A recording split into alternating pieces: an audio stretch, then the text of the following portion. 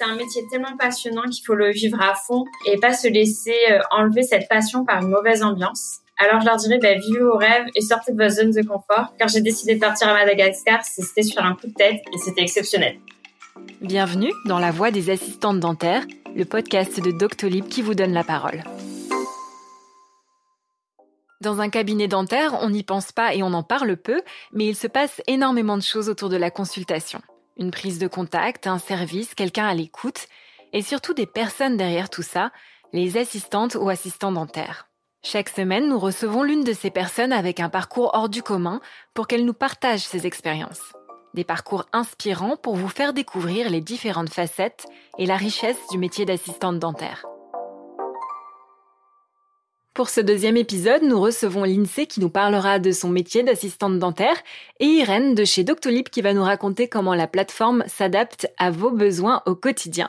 Bonjour Lindsay, bonjour Irène. Comment allez-vous toutes les deux ? Bonjour Amélie, ça va très bien, merci. Bonjour à toutes les deux. Avant de discuter avec toi Irène, j'ai quelques questions pour Lindsay. Est-ce que tu peux te présenter et nous dire ce que tu fais exactement ? Je suis Lindsay, je suis assistante dentaire sur Bordeaux depuis 4 ans, dans le même cabinet. Et avant, j'étais assistante de direction pendant 6 ans dans le domaine du bâtiment. Alors, on va notamment parler d'une expérience très particulière que tu as vécue avec humanitaire il y a 2 ans. Mais juste avant, est-ce que tu peux me parler un peu de ton métier d'assistante dentaire et me dire tout simplement comment tout a commencé pour toi ? Dans ma dernière entreprise dans le bâtiment, je n'étais pas épanouie professionnellement et j'ai trouvé l'offre du docteur Thierry sur Pôle emploi. Je suis arrivée pour faire mon entretien d'embauche en disant que je voulais un poste où j'allais pas m'ennuyer. Je suis arrivée dans le cabinet dentaire d'abord en tant qu'assistante de direction. Le fauteuil me plaisait beaucoup, donc j'ai démarré la formation d'assistante dentaire. Ah oui, donc une sacrée reconversion et tu n'as plus du tout l'air de t'ennuyer, tant mieux. Ça fait 4 ans maintenant que tu es dans le même cabinet. C'est quoi pour toi l'intérêt principal de ce métier ? J'apprécie beaucoup le côté dynamique du métier. Je fais plein de choses dans le cabinet. J'ai énormément de chance. Je travaille avec un praticien que j'adore et il fait tout ce qu'il peut pour que je ne m'ennuie pas. Je regrette limite la phrase que j'avais dit lors de mon entretien d'embauche. J'assiste avec lui à plein de formations, donc c'est super intéressant. On en fait environ 2 à 3 par an. Par exemple, on a été formé à l'hypnose, homéopathie, à l'aromathérapie. On part en formation ensemble. C'est un investissement, mais un duo qui est formé en même temps, c'est plus efficace. Et après, dans mon métier de tous les jours au cabinet, j'aime être à l'écoute des patients. Même si parfois, les assistantes dentaires peuvent servir de défouloir. On est les premières que les patients voient en arrivant au cabinet. C'est à nous, assistantes dentaires, de suivre le patient lors du soin, de son arrivée à son départ. Et le dentiste est concentré sur son soin. Donc, c'est une équipe qui se complète. Tu peux nous raconter ton expérience à Madagascar avec humanitaire ? C'était en 2018, c'est ça ? Et comme je le disais, le docteur Thierry me permet d'assister à beaucoup de formations. Lors de ces formations, j'ai rencontré la présidente de l'association Sourire Mirana. Cette association installe des cabinets dentaires sur le territoire malgache et organise les missions humanitaires. Elle travaille avec l'association humanitaire. Humanitaire, c'est l'association de la fac de Bordeaux qui finance des missions à l'étranger pour les étudiants, afin d'offrir des soins dentaires à des populations locales. Quand j'ai rencontré la présidente, elle m'a proposé de partir à Madagascar. L'été suivant, j'étais à Madagascar sur mes congés payés. Je suis partie avec 4 étudiants de la faculté de Bordeaux qui étaient en 6e année et 2 chirurgiens dentistes malgaches étaient sur place. Et j'étais la seule assistante. Donc, j'ai beaucoup appris sur place. On est très, très bien reçus par les malgaches et c'est une expérience géniale. Tu peux nous en dire un peu plus ? Ça a l'air incroyable. Qu'est-ce que tu faisais exactement ? J'y suis restée 3 semaines et sur place, on a vu plus de 2000 patients. On effectuait des soins toute la matinée, on mangeait ensemble avec les locaux et après l'après-midi, on reprenait des soins. Et souvent, les locaux se portaient volontaires pour nous faire visiter des lieux. On dînait avec eux et on a même eu le droit à des soirées dansantes. On dormait dans des chambres de 5 personnes dans des orphelinats. C'était une vraie immersion dans la culture locale. On est vraiment super bien reçus vu que la mission est construite avec le ministère de la Santé de Madagascar. Et qu'est-ce qui t'a le plus marqué, par exemple ? Alors, tout le monde a pris pour un chirurgien dentiste. Et il y a 6 chirurgiens dentistes en tout. En réalité, c'est énorme pour une assistante dentaire d'exercer dans des situations précaires avec autant de praticiens. Il n'y a pas de fauteuil dentaire à Madagascar. Les patients sont sur des chaises et des tables en bois où il y a juste une seringue et le kit de consultation. C'est vraiment le basique de la dentisterie, si je puis dire. Il faut tout amener, alors on réalise un maximum de collecte des mois avant de partir auprès de tous nos fournisseurs et on emporte tout ça dans nos bagages personnels. Lindsay, raconte-nous un peu les soins que tu faisais là-bas. Ils correspondaient à ceux que tu pratiques dans le cabinet à Bordeaux? Ah non, c'est pas du tout les mêmes. La différence de soins était frappante.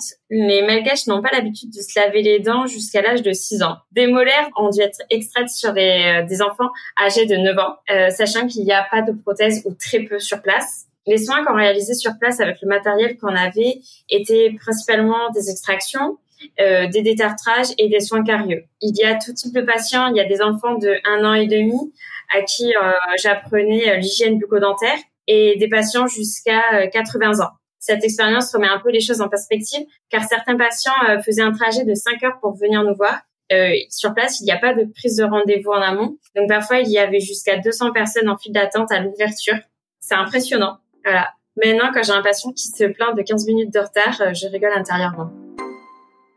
Est-ce que tu dirais que ce voyage t'a permis de monter en compétences? Et si oui, lesquelles par exemple? Alors sans hésiter, l'utilisation des daviers pour les praticiens, parce que on fait beaucoup d'extraction. Donc maintenant, je connais les yeux fermés quel davier il faut dans quelle situation pour l'extraction. Après, je pense que j'ai appris à m'adapter à tous les praticiens. J'ai travaillé dans des conditions inédites avec 6 chirurgiens dentistes que je ne connaissais pas ou peu. C'est un challenge pour les assistantes dentaires, surtout pour moi qui ai toujours bossé dans le même cabinet et qui suis habituée à mon praticien. Ça m'a aidé car je n'ai plus d'appréhension quand il y a un remplaçant maintenant. Est-ce que tu es restée impliquée dans cette aventure humanitaire? Tu serais partante pour remettre ça dans un autre pays, peut-être? Oui, bien sûr. En 2019, j'ai eu l'occasion d'organiser la mission humanitaire, mais je n'ai pas pu partir pour des raisons personnelles. Je devais partir en 2020, mais à cause du Covid-19, ça a été annulé. Humanitaire propose plusieurs destinations, Vietnam, Pérou, mais je voudrais retourner à Madagascar. Si l'une d'entre vous veut faire une mission humanitaire, il faut contacter l'association humanitaire. Il faut savoir que tout est à nos frais, vaccins, sacs de couchage, rando, participation à l'hébergement sur place. Mais c'est déductible des impôts à 66%.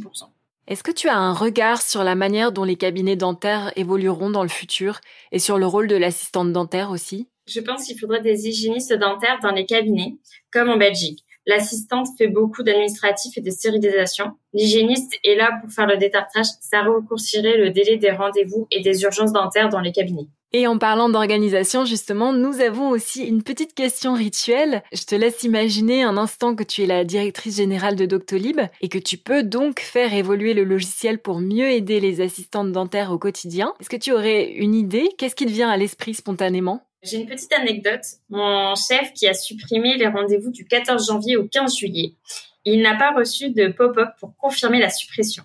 J'ai dû remplacer les rendez-vous un à un. C'est le seul problème que j'ai eu avec Doctolib.